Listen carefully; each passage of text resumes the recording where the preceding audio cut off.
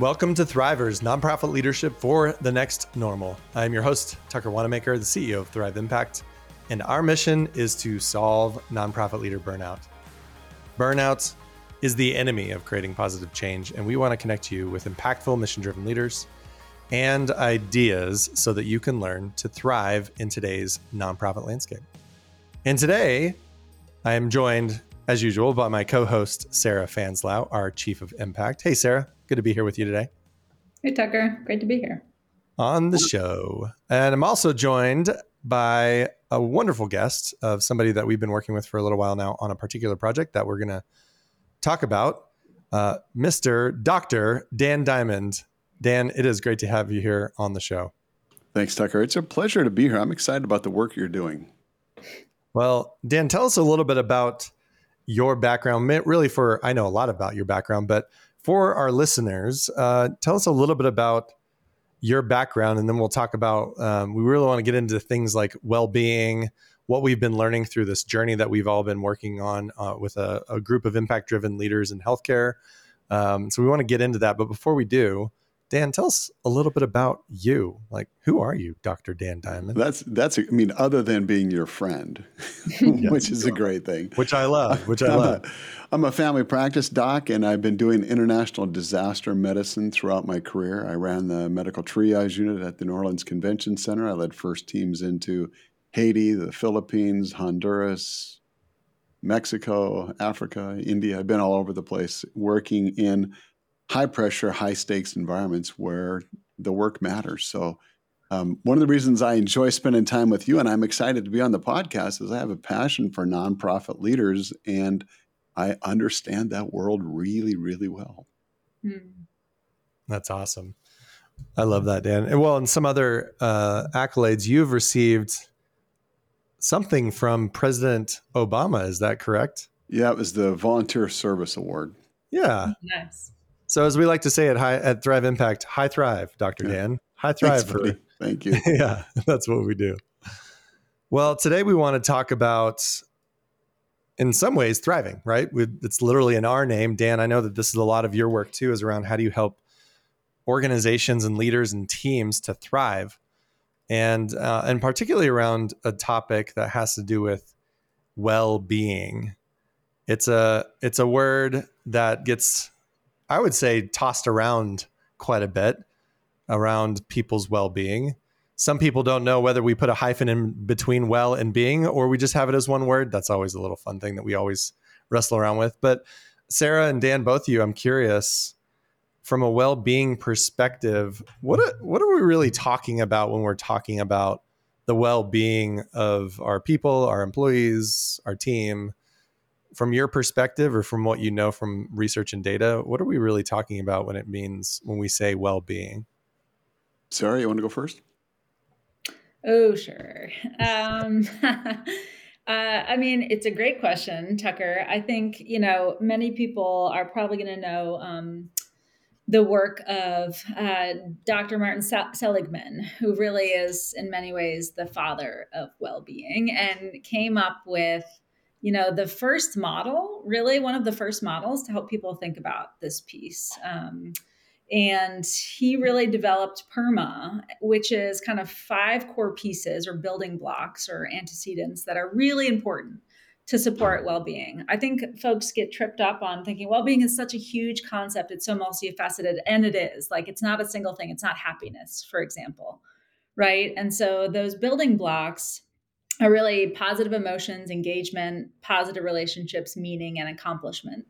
And now people have built on that from there, but I think that is kind of the baseline of what we think of, or many people think of when they think of what is well-being. Dr. Dan, what do you think? What is it to you?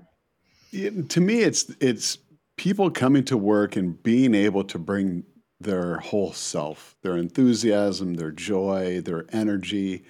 It's a vibrance that people bring to the workplace. And in the nonprofit world, that's really important, because a lot of the nonprofit organizations that I'm working with are trying to get great work done with skinny resources. Yep. And so if your team is depleted and they're showing up and they're like, yeah, I'm just here for the paycheck, that doesn't work. You need people that are willing to come in with some enthusiasm and lean into the work and say, yeah, I'm here, man. I'm part of this. I can't wait to be part of this. So how can I, as a family doc, I'm looking at it going, how can people show up at work and be really fit emotionally, physically, spiritually, so that they're able to make an impact. So the energy goes out from them and they're not showing up and sucking the energy out of everybody else. I like Marty Seligman's stuff. I think talking about positive emotions is important, and engagement's important. Relationships are important. Meaning at work is important in a sense of accomplishment. And, our friend Michelle McQuaid tacked the H on the end for health. Yeah. Yep. It's such, when we start looking at those ingredients, it's really what it takes to bring your people alive. And I say your people, but maybe it's you too. Right. All of the people. Yeah, exactly. All of us. It's interesting to hear, both of you from the perspectives or some of the research that's there around PERMA plus H. Dan, thank you for bringing in the H, positive emotion, engagement, relationships, meaning, accomplishment, and health. And, Dan, you were kind of hitting on something that was like, there's this space of well-being that's more of a looking at this from a whole human perspective. And yet I do feel like in our world and in our work, and we'll talk a little bit about what we learned in a process that we did with this impact-driven organization in healthcare. But there's something about, like, we've created many times these bifurcations almost of like our professional life and our personal life. And I'm not saying that that's right or wrong. It's something I've noticed. And I'm curious, what does well-being mean when it comes to the whole human? What does that mean? Like, does that mean we have to like let people know about our personal lives now? Are there struggles here with what we've come from around our professional selves versus our other selves, of us trying to figure out well-being? Like, does it feel like it's getting too personal now with well-being? Do some people want to butt up against that because that's not as professional? I don't know. I'm curious your thoughts and reflections on well-being when it comes to both personal and professional, or maybe this holistic view of humans. If I'm leading a team into one of these disaster zones, and I'm not saying all nonprofits are disaster zones, but maybe about half, I don't know, maybe a little more. When I'm working in a disaster zone, if I care about my team as people, it makes it so much better. And I've learned to just drop my guard at the beginning and say, hey, I'm going to make at least 3 major mistakes on this deployment. I'd appreciate it if you'd tell me before I blow my leg off, if you see me about to do something. So instead of showing up with, well, I'm the team leader, I'm the director, and you need to do what I say, and I know everything, I'd rather show up and say, I'm going to make some mistakes, and let's be real with each other. Let's support each other. I don't expect people on my team to expose all their rawness. And it's interesting because when we get deployed, we meet at the airport. There's a big roster, and we're randomly picked from the who can go, because it's like they hit the eject button and we got to go within 24 hours. So it's, can I arrange coverage and all this stuff? And then whoever meets at the airport, it's, hi, I'm Dan. That's really how it starts. So I think it's, as a leader, we have the opportunity to drop our guard and say, I invite you into this conversation.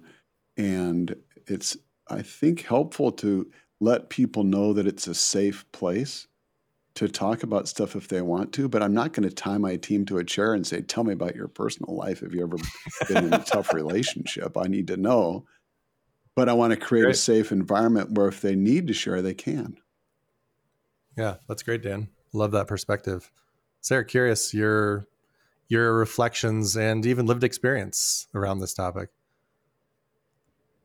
Yeah, I mean, I think, the R in PERMA is relationships, right? And that's about connecting with others, loving and being loved. And I think, Dr. Dan, that's what you just talked about, like whether you're at work or you're at home, we are rarely somewhere. I mean, some of us are somewhere just because we have to be, and I don't want to downplay that. And even when that's true, I think there's a difference between being there because you have to and being there because you want to be. And relationships are an important part of that. All of the research suggests that. And so I think, in this intervention that we just finished, one of the things that we saw in the data coming out, and I know we're going to speak to this in a minute, but it was the connecting with others that came out as the thing people like the most. And this is not unique to this intervention. Everything we do, every time we measure it, that's what comes up for people. Yeah. Because they find meaning in it, they find purpose in it, and they improve their relationships, which means positive emotions go up. I think that's the thing about PERMA is they're not separate blocks, right? They're very interconnected.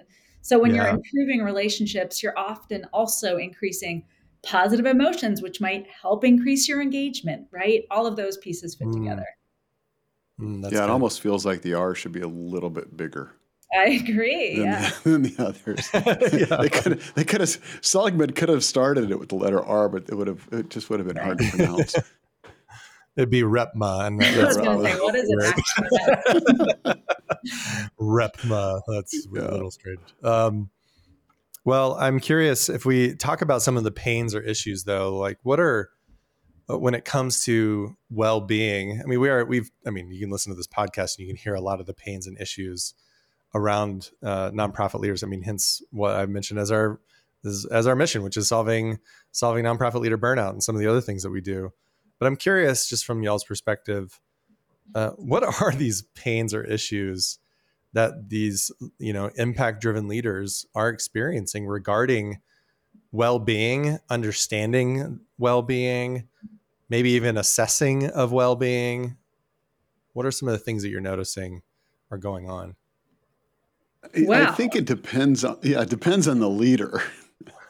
There's some leaders that are like, I don't want to get into this work-life balance stuff because, like I mentioned, this demands resources balance in the nonprofit world. Oftentimes the demands are really high and the resources are really skinny. We don't have time to get into this well-being stuff. I mean, how do you do it and still have the time to do the mission that we're on of our organization? But I would encourage people to think about, if we don't take care of our people, they're not going to stick around. And that gets to be really expensive. So that the question of, is focusing on well-being worth it? What's it cost to address it? I think the flip question of what's it cost if you don't address well-being is a potentially powerful one, especially in the nonprofit world. So I think it's something that we need to talk about, and we need to talk to the people on our team about, and have a game plan for how we're going to measure it and what we're going to do as an organization to move that forward and make a difference, so that people, when well-being is facilitated and tended like a garden in an organization, then people start getting connected at the heart. And they're really hard to recruit away from your organization when they say, no, these are my people. I don't care what you pay me. I'm not leaving. These are my people. I belong here. Mm-hmm. So that's the big question I'm asking, is how do we create that type of an environment in a nonprofit setting and still get the work done? Mm. Or so we can get the work done. Right. Yeah. Yeah. And I think you all mentioned PERMA and then H. Recently there's been an addition of 3 other elements: mindset, environment, and economic security. And this is called PERMA +4. And this is specific to the workplace well-being conversation, because I think part of what folks found as they were going out and doing research is that there's a really important systems level piece here that we can't ignore, right? It's not just about asking individuals to, have better relationships or, think positively. There are real environmental factors that are important. And economic security is literally about what you're paid, right? So I think really important when we're talking about well-being, that there's both individual and systemic factors.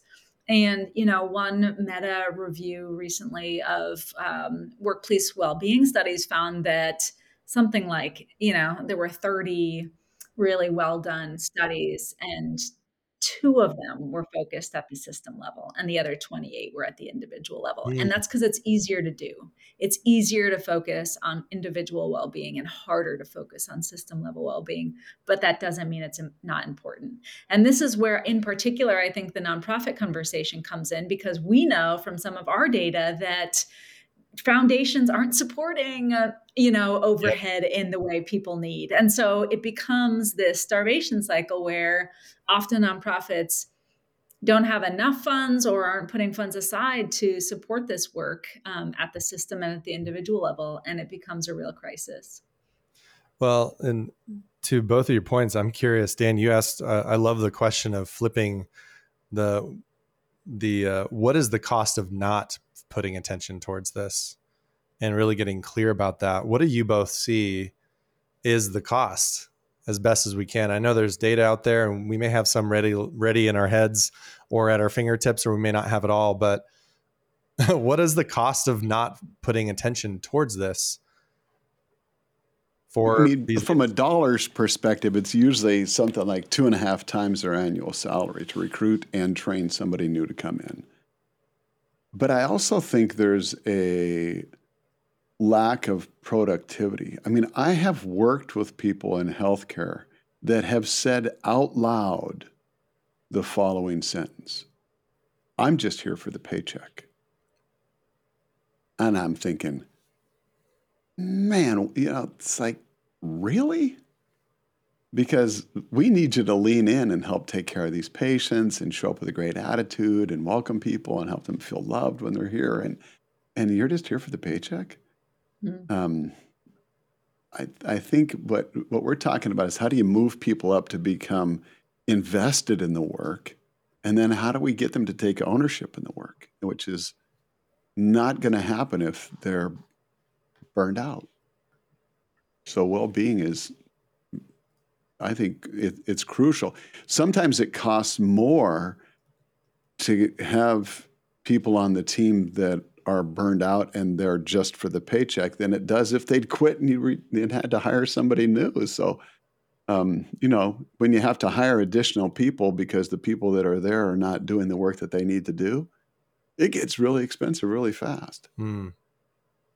Yeah, we have some data point that it says like a disengaged employee is, like every $3,000 of $10,000 of their salary is, basically wasted because of their disengagement. Like you might as well just throw it in the trash.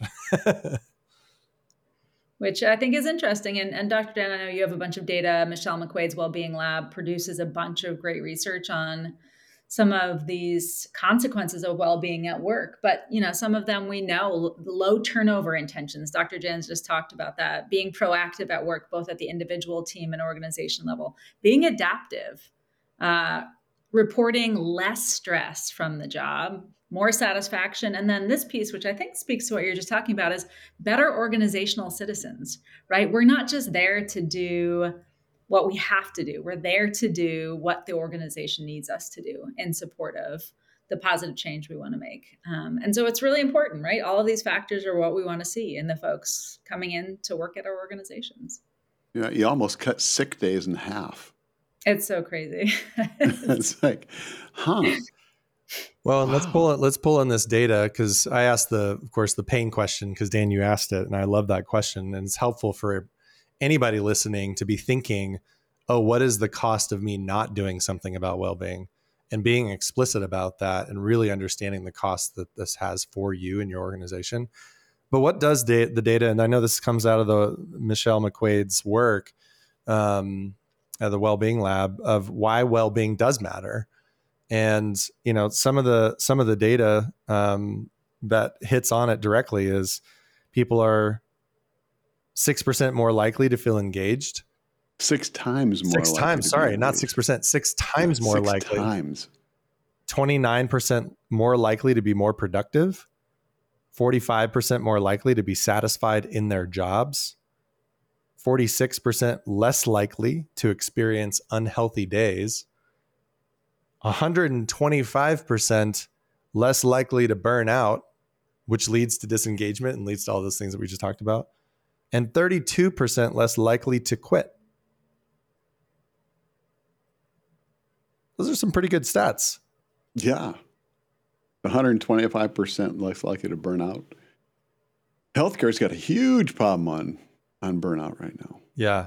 And so does nonprofit organizations. And then Dan, hit on some of this data that she says, and by the way, we'll put this in the show notes so you can see the link to these exact stats that come again from Michelle McQuaid. But there's this whole bottom section, Dan, that speaks to workplaces that invest in employee well-being experience on average blank. Tell us, Dan, just hit on that for just a minute, what the data says. 70% fewer safety incidents, which makes great sense to me, because if you're exhausted and you're not feeling good and you're walking around with your head down, you walk into stuff and get hurt. 41% less absenteeism, somewhere between 24 and 59% less turnover. That's a big one. That's huge. That's a really expensive one that we just talked about. They're 3.5 times more likely to be seen as creative and innovative. And wow, when we get deployed, we're all about improv. I bet. We're trying to figure out, okay, the hospital is now a pile of rocks over there. What are we going to do to set up a field hospital? What's that going to look like? I need people that are going to be innovative and creative, and not ones that go, oh, now what are we going to do? 10% higher consumer ratings or customer ratings. And this is an interesting one that I don't know that this applies to the nonprofit world, but 10% higher over average shareholder return. Which does hit into, I mean, we've said this many times on the podcast, nonprofit is a tax status, not a business model. And that nonprofits need profit. It's just that the profit doesn't go to shareholders. So it just goes back to the mission. So what I hear in this is that they're essentially 10% more profitable in a sense, a way of thinking about it, which nonprofits need to be profitable. It just doesn't go to shareholders. So it speaks directly to what nonprofits do need to be putting some attention towards. Well, so Sarah, curious if you had any thoughts that you wanted to add into just hearing some of that data. You obviously knew a lot of that and have seen a lot of this in your own data work, because you are our data person at Thrive Impact, and I'm so grateful for it. Anything else that you wanted to add in there, Sarah, in terms of what you've seen in your own work in your master's degree right now or other places? I think we primarily covered it. The only point I'd make is that, there are consequences or associations with well-being that are also personal and outside of the workplace, right? And, fulfilling and satisfying social lives outside of the workplace is a antecedent of increased well-being. Performing better at school, achieving higher levels of academic success. These are things research has found and studies have found that can happen as a result of increasing personal well-being, earning more income, and generating more wealth across careers. So just to say that well-being is not just about the workplace, right? It's really about each of us individually, and it has impacts and consequences in our personal life and in our professional life. Yeah, that's great. Thank you, Sarah, for bringing that in. Well, I've seen that before we move on, Tucker. I've seen that so many times in healthcare. If we have somebody on the team that's not doing well, it impacts the entire team. There's this ripple effect, and how I show up matters. How the other people on my team show up matters. If I'm having a bad day, have I created psychological safety with my team so that they can support me when I'm having a bad day, so it doesn't ripple out as much, but they're actually rippling into me.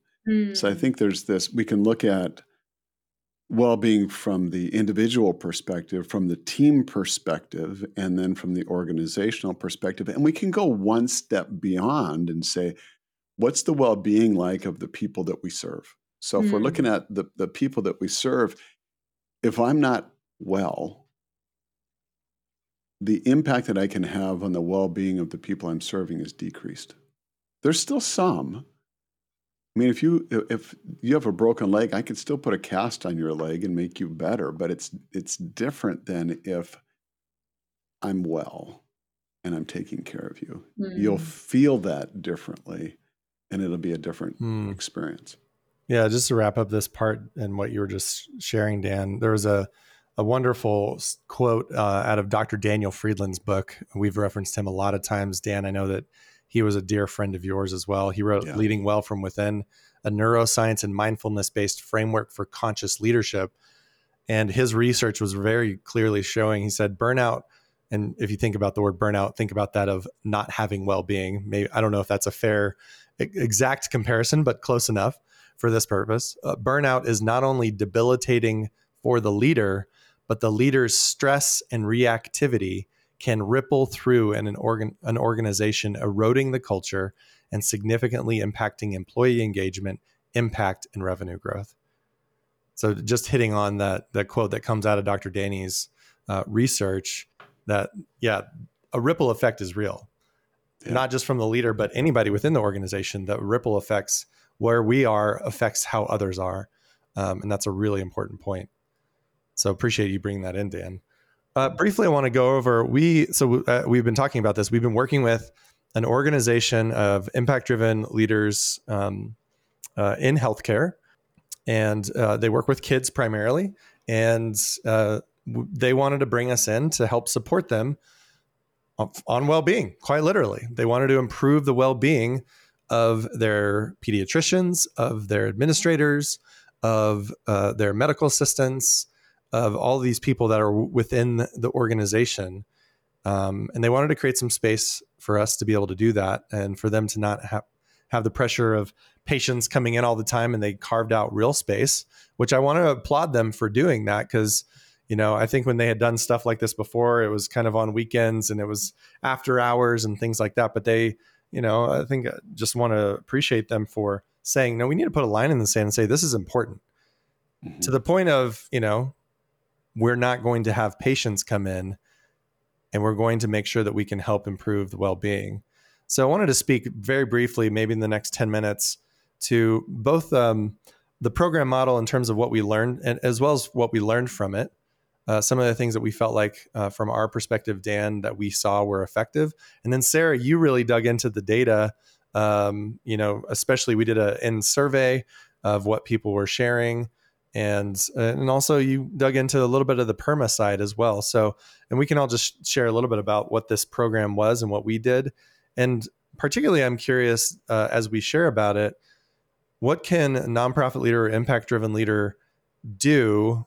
I mean, one, they could, hire us to come and support them, but there's also things that we did that they can do too, right? That while we are, of course, professionals in this work, a lot of the things that we did were actually just teaching people a rhythm that they can now do themselves. And so I want to make sure we hit on some of those pieces, especially for our listeners, for them to be thinking about from a program model perspective. So, Dan, I'm curious, just at a high level, go over the program model briefly of what we went through with them, and then we'll go from there. I'd like to start with what it was not, because I think all too often programs like this, it's the executive team going away for a weekend and talking about the strategy we're going to put in place to deal with well-being. They come back and they say to the frontline people, hey, we had a great strategic retreat. We care about your wellness. Here's what we're going to do. We got these 3 main initiatives that we're going to do. Who wants to be on the committee? Oh, and by the way, it's a voluntary thing. You don't get paid for it, and it's actually not voluntary. And the old guard that's been working there for a while whispers to the young guard, don't raise your hand, don't make eye contact, because this goes away. Just give them a couple of weeks and they'll forget about it. Been there. This was not that. We intentionally invited the voices of the entire team into this experience. So it didn't really make any difference if you were a doc or a nurse or a medical assistant or the front office receptionist or the administrator. Everybody was invited in to the conversation, where we started talking about, how do we create a life-giving culture? What does that look like? So that was the foundation of where we started with, was let's create psychological safety. And we did some very specific things to do that. How do we connect people? How do we bring all the voices into this conversation so everybody owns it? So that was the foundation that we started with. I love that. I think that is a helpful perspective of good old fashioned top down leadership approaches to well-being that actually probably go against well-being altogether. In fact, make it even worse. Kidding. Right. Yeah, that's great. So what did we do with them, Dan? We had a 6-month program. It was once a month. We would meet with, there was 2 different clinics that were part of this, and everybody from within the clinics were a part of it. And we would meet for them. I think we kicked it off with a 2-hour experience, and then we did 90-minute experiences once a month after that. And then we ended it with a celebration. So we really had 7 experiences, all roughly 90 minutes in length, except for the first one. And we had a team of champions. And we also had a team of champions, which we met with for 30 minutes on the sort of off by weeks, in a sense. Mm-hmm. So that way we were doing that as a way of really getting a pulse check of like, what are you noticing? What are you seeing? What's happening? Hey, here are some... We were trying to co-create with the clinics themselves, and particularly with these champions. So that way, we can get a sense of, hey, what's resonating, what's hitting, what's not, actually, for that matter. So for example, one of the times, I think this was about the 3rd month in, we met with the champions, and, we had done a couple of experiences that were what we call a rapid 5I, but what that really means is a real rapid brainstorming around specific areas around how might we increase positive emotions. And because we used PERMA, we did a PERMA plus H assessment through Michelle McQuaid's work at the Wellbeing Lab. We used that as an assessment to be able to help people get a sense of where they were when it came to these different factors, the PERMA factors, and what were the areas that they wanted to spend some time working towards. They specifically mentioned positive emotions was one of them, and I think health was one of the other ones. Yeah. And so we did a rapid brainstorming time of helping to come up with very specific, very clear ideas for them to be able to try. We tried to open up the space of what might be safe to try. What is something that is worthwhile to lean in and give it a go, right? Yeah. Design sprints with a prototype. Yeah. Design sprints. So quick questions, quick ideas, first and best thoughts with a prototype and by prototype, we mean people put down different steps, different thoughts, different ways of doing it, and then said, okay, now who might have the energy around doing it? So we invited their own energy, and some people raised their hand for sure. And we're like, hey, let's do this. So that was one of the program factors, was rapid design sprints in the room with all the voices involved. And it wasn't just the leaders that raised their hands. It was on the org chart, some of the people were at the bottom of the org chart. Some of the people were at the top of the org chart when we said, who wants to take the lead on this? Who wants to take the ownership? So that was really cool. Mm-hmm. Yeah. And inviting people's energy, like, hey, here are some options, or here's some of the things that we want to move forward on. Who has energy around that? Yeah. And literally, I mean, when you invite people's energy, people have energy towards what they get to create. We've said that many times. That comes from my friend John Berghoff, dear mentor of both of ours and all of ours really on this call, of helping to increase these types of things. But then we worked with the champions to get a sense of, hey, would it be helpful for us to do another one of those? Or what if we went down into doing some deeper training and we slowed it down on the 3rd one, I remember very clearly, to do some of the work that we do around conscious leadership and teaching and training of Dr. Daniel Friedland's work.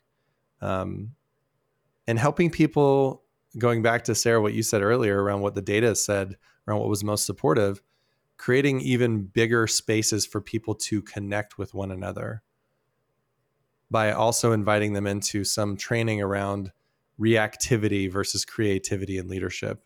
And I remember we asked the question, and we love this question, which is, after we trained on some of the concepts, where is reactivity creating more harm than good in your life?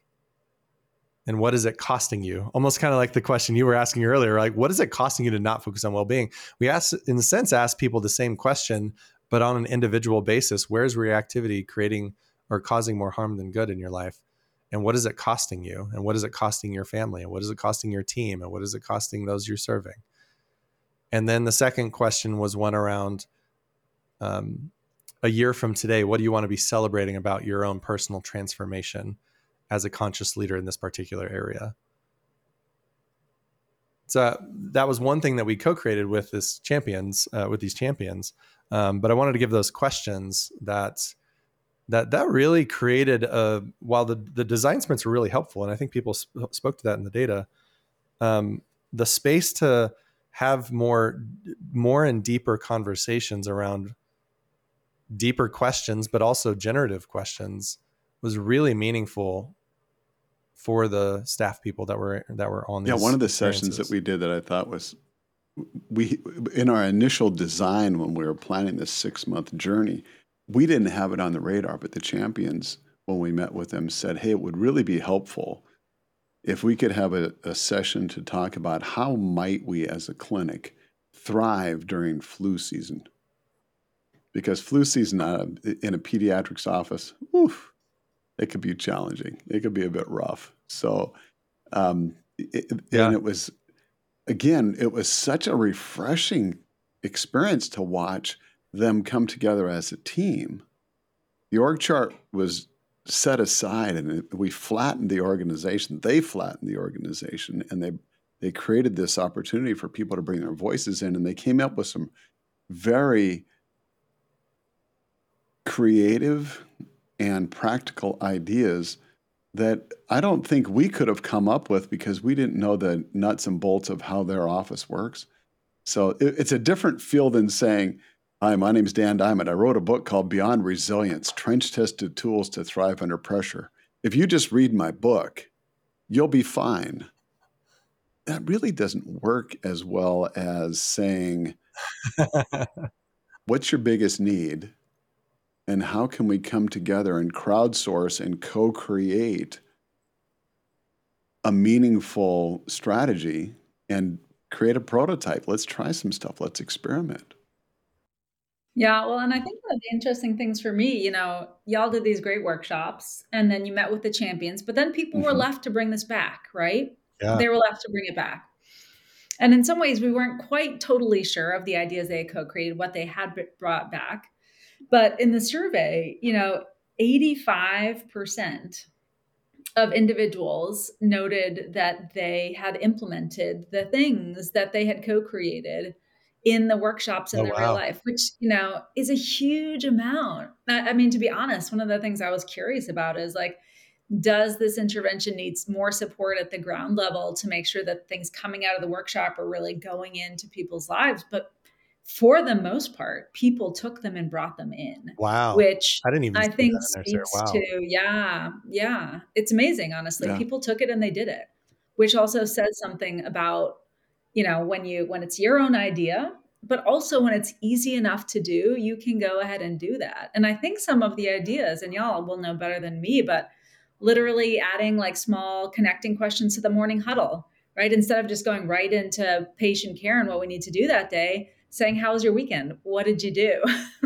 Which doesn't sound like rocket science, maybe, until you start doing it. And then you realize what it feels like. What doesn't work? What doesn't work is for me to show up as a consultant and say, what you need to do is morning huddles. And then everybody stands around and they're kicking their shoes and they're looking down going, this is stupid. These huddles are stupid. I got so much to work. Why do I have to do these dumb huddles? It was their idea that they came up with. They owned it. They implemented it. And it was fun to hear their comments. I didn't know that my doctors were actually people. Seriously. It's like, wow, you guys were really connecting. Yeah, like we connected. We talked about what'd you do on the weekend? Yeah. And it just sounds like such simple stuff. But do you want to belong to an organization where our people feel loved? I guess that's the big question. Can you say the word love on your podcast? Well, no, it's awful. Yeah, not the L word. Yeah, of course you can. Well, and that was the significant feedback that I felt like I heard right off the bat from the champions, even after the first experience. They kept saying over and over again, this place feels more human. Like that was the sentiment that they kept hitting on. I feel like I'm getting to know people more, right? Going back to that capital R relationships in PERMA, right? That we were talking about earlier. That's the feedback we were getting from the champions themselves. Sarah, I'm curious if you happen to notice if there's anything in the data, and I guess you kind of were hitting on that, which is the number one factor involved. What was it around the program? What the number one thing that people said was the highest value was connecting with one another. Is that right? There were two. One was sharing wins in progress, which I think speaks to, that research from Brene Brown and a lot of other folks, that it gets you out of scarcity when you reflect on your wins and your progress. And so that was the first. And then the second was connecting with colleagues. And so 74% of our survey respondents said that sharing wins in progress had a high value. And then another 18.5% said it had a medium value. So really the majority of people are saying this is really important to me. And then connecting with colleagues was next. Yeah. Well, thank you for bringing that in, Sarah, because that was another one of the factors that we did. We started to get into a rhythm. I think it was on the second month. We started the process of basically it's a rhythm that all of you who are listening can get into with your own teams, which is where over the last month, and because we were doing monthly cadence, we did it based on the last month. But if you have a weekly check-in or whatever, you can do that on a weekly basis, which was where did you see any wins or progress around the particular, either the PERMA surveys, but we really were asking around your own leadership and your own well-being. Where have you seen a win or a progress in yourself? And we also asked, where have you seen a win or a progress in your clinic? And inviting them to pause, to reflect on the last month. We gave them probably a good solid minute to think about this, and then go in to share with each other in a small group, in a breakout. We did all this on Zoom, by the way. And then make sure everybody gets a chance to share if they choose to, and then come back out and hear some of the share outs and some of the themes or the commonalities. And that was literally a staple of every single experience from the second one all the way through the seventh one. And so we were trying to teach a rhythm, and that's, again, what all of you listeners can be doing. That is based on what Sarah was saying around some research that Brene Brown had, that when we reflect on our wins and our progress, even in small or big ways, it doesn't matter. And we would say things like, hey, did anybody bring your measuring tape today? No, nobody really did, because we're not measuring whether or not your win is a good win or a bad win or a big win or a small win. That's not the point. The point is for you to reflect on where you've made a win or had some progress, and to let others celebrate you and what you believe is a progress for you. And it was, Sarah, I'm glad you're bringing this data forward, because that was one thing we really honed in on and wanted to make sure was a part of the rhythm. And it sounds like it was really supportive for people. I think one of the numbers that jumped out to me when we were looking at all the data at the end, because we did PERMA at the beginning, we did PERMA at the 3-month point, and then at the 6-month point, we compared the data across. And PERMA gives us a lot of data. It looks at how people see themselves, how they see the team, how they see the organization. And it really gives us an opportunity to dig in and begin to understand what some of the issues are. But there's also a separate question that's not directly part of PERMA, but it's a separate question that made me go, oh, wow. And that is, do you see yourself as being high thriving or low thriving right now? And I'm not talking about this high thrive. I'm talking about the other high thrive. At the beginning, 62% said that they were thriving. They were high thriving. They would describe themselves as high thriving, which is great, because the world average right now, according to Michelle McQuaid's group, is 50%. So they were at 62%. But at the end of the 6 months, they went up to 86.7%. That's a huge improvement in how they would describe themselves as far as thriving, that now they went from being low thriving to being high thriving. We had an increase of, 22% That was cool. That was a lot. That made me, that just brought joy to my heart. Hmm. Now, I wanted to say, are there any other specific program factors that we want to bring forward that would help a nonprofit leader or a leader of an impact-driven organization, be able to use? And then after that, Sarah, I'd love to bring in some of the, this wasn't all sunshine and rainbows for sure, right? There were some people who were like, basically, I hated it, Right. And so I want to speak to that because that's important, right? I want to have integrity into the data. We did a good solid survey at the very end beyond PERMA, and that's real, right? That's what the data is. And I want to make sure we're speaking to that because that was in there. Yeah. But before we do that, Dan, are there any other program, or Sarah, even as you heard us, I know you weren't in any of the workshops, but you definitely were a part of some of the design or overheard us thinking about it. Were there any other factors that would be really helpful for people to understand around ways that they can really help their team to improve in well-being? I'll just tell you that I'm an avid mountain bike rider, and I have learned the hard way that you go where you look. I've hit trees. I've launched myself off a cliff on my bike and fortunately snagged into a tree that was sticking, or a little shrubbery that was sticking out, so I didn't go a couple 100 feet down to the bottom. You go where you look. And so the questions that we ask are really important. If we're just going to stay focused on what are we going to do about burnout, and one of the things that I've seen happen is you do the Maslow burnout inventory or some sort of an inventory to figure out how badly your people are burned out. You get the results back. They want to know what the results are. And when you have to tell them that 60% of the people are burned out that work here, then everybody goes, oh my gosh, so toxic here. It's like, and then the burnout gets worse because now they're thinking that they're working in a toxic environment. They're starting to look at where else they might want to do, or maybe they just want to become an Amazon truck driver. I don't know. So I'm always asking myself when I'm thinking about working with organizations, what's the better question? And instead of saying, what are we going to do about this burnout issue? It's actually, it's a better voice. What are we going to do about burnout? I'd rather ask, how do we create a life-giving culture in our organization? Because that's a generative question that makes people's eyebrows go up and they're like, oh yeah, man, I want to be part of that. You want to be out on the burnout committee? Yeah. No. We're going to be on the thriving committee? Yeah. Do you have shirts? This is going to be fun. It's like, so I think the questions that we ask are important. And that's something that you can do as a nonprofit leader right now, is to say, what are the questions that I'm asking, and how do I ask questions about where we want to go? It's not that we ignore burnout. I have a passion for doing something about it. And I want to sit with people and say, what is this burnout thing? What's it costing you?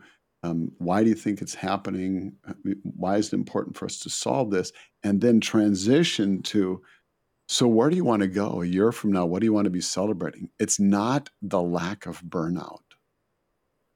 It's how a year from now, how do we have a vibrant, life-giving culture where we are all healthy and well and leaning in and changing the world. That's great, Dan. Yeah, really great point. Don't create a burnout committee, please. It's not the absence of, it's the presence of something that we're working towards. For sure. Yeah. I mean, interestingly, we had a workshop yesterday with a nonprofit we're working with, and, talked about the reframing power of questions. And one person said, you know what, like, we have all been thinking about that we're on a sinking ship, that we've been on a sinking ship, and that we're on a sinking ship. And like staying stuck in that mindset of I'm on a sinking ship, like, causes the ship to sink and sink faster. Yeah, it makes the people weigh more, so the boat sinks faster. Yes, instead of focusing on the sinking ship, like, let's focus on the horizon or where we're going. And so, I mean, we literally saw this happen yesterday. It's so powerful when people shift that mindset. Yeah, that's good. Dan, Sarah, thank you for bringing that in, because that's the whole predisposition to this work anyway. But there's going to be some people who aren't even going to like it, right? There's going to be some people who are like, I think there was one sentiment that said, make this completely voluntary in the survey data. Yeah. Now, I didn't know if this was like, a mandatory thing that everybody had to be at, or if it was like strongly recommended. That's something that's a curious question. But Sarah, what was some of the data suggesting? There was a lot of positive data for sure, that this definitely helped people, that there were pieces, but this is not always for everybody. No. The reality is some people are in different places. So tell me, Sarah, I'm curious, as you looked at the data from your perspective and having not been in any of the workshops, I think is an interesting and an advantageous position of what is it really saying for those who are struggling maybe? Yeah, I mean, all the data essentially says that there were between 8 and 11% of folks on any given question that didn't love it, that disagreed, that the workshops were engaging. But that means about 90% thought they were, right? So Sure. we have 10% of folks, and it's a relatively small sample size, that didn't love this and didn't get a ton of value out of it. I think one of the things we saw, though, looking across their responses was that these were folks that may not have been in the best spot in general, right? And so we asked them about whether their organization supported, generally, they felt like their organization was cared about their well-being, right? And some of these folks said no. And so I think these are folks who may be further down on that burnout scale, who struggled potentially to find the time and resources to make this happen and didn't think it was worth it. And so, yes, some people, again, about 10%, 8 and 10% didn't love it, and maybe didn't think it was worth their time or effort. And then I think this piece around it being voluntary is really important. But 90% did. And one of my favorite qualitative pieces here was somebody wrote, I think our team was already pretty high functioning, but I think this program would be even more helpful for larger clinics where people get lost in the shuffle. And so, and then somebody said, I hope we can do this regularly because it was something I really enjoyed. And then a few people wrote about totally other things like staffing. And this is where we get into those other 4 pieces of PERMA, the PERMA plus 4, Yeah. right? Mm-hmm. Because we weren't there to solve the staffing issue. We weren't there to solve a pay issue, right? That wasn't our job, but that still affects people. And if you're somebody that's particularly struggling, maybe with a pay issue or a job fit issue or something like that, this may not have helped improve those. It wouldn't, because that wasn't the intent. So I think we just have to be clear about what our goal was, which was overall improving individual well-being. And our PERMA results at the individual level showed that we did that. So, in general, I think the data is positive, and there are a few folks who didn't love it. Mm-hmm. Yeah. Thank you for bringing in that perspective, because I appreciate, Sarah, how much you strive to make sure that there is integrity to how we're speaking Mm-hmm. to the data. And I've been learning a lot around how do we make sure and be transparent around what is the data really saying? Yes. Let's look at the data objectively. What is it saying? And that's why I'm grateful for your voice in a lot of this work, because you have that perspective and are able to bring that forward. I'm also thinking about these people. There's one angle that you could look at this and say, well, they were already disgruntled or they were already frustrated. But I'm also like, I wonder what would be an approach if I'm a nonprofit leader. Maybe I even did a survey like this and I did some well-being work, and then I realized that some people didn't like it. What just to throw out the idea, what would be a tactical way that a leader can approach somebody who may be the quote unquote naysayer, or may be the cynic of this type of work, or may have gone through this work and were like, that was dumb, I hate it. How would you suggest, I'm curious, this is a little rapid fire curiosity, approaching people who might have been those people who filled out that survey that way? Yeah, well, I think one quick thing is this is just the importance of stay interviews, not exit interviews, but stay interviews with folks across the board. This is an anonymous survey, so we're never going to know who said that. And in many cases, folks aren't going to be transparent in surveys that aren't anonymous. But that only supports the real importance of stay, of annual or every 6 months stay conversations. Because unless you do that, you have no idea where folks are at and what they need to remain in their seats. And so that is one thing I always recommend to folks. You're going to learn so much through those conversations.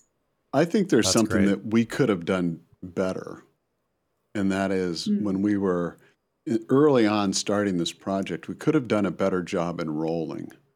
And next time we will, in talking about why does this matter? And to acknowledge, some of you, your biggest concern is staffing. And staffing is directly related to what we're going to do, because if your staff isn't connected, isn't thriving, they're not going to stay. So if you want to have more staff and you want to have your staff stick around, lean in. We need you to be part of this. We didn't set that up. So I think the people that show up that are like, this stuff's stupid, dude. All I care about is I need staff. And I don't want to spend time. I don't want to spend any effort on this. This is dumb. It's not about well-being. It's about staffing.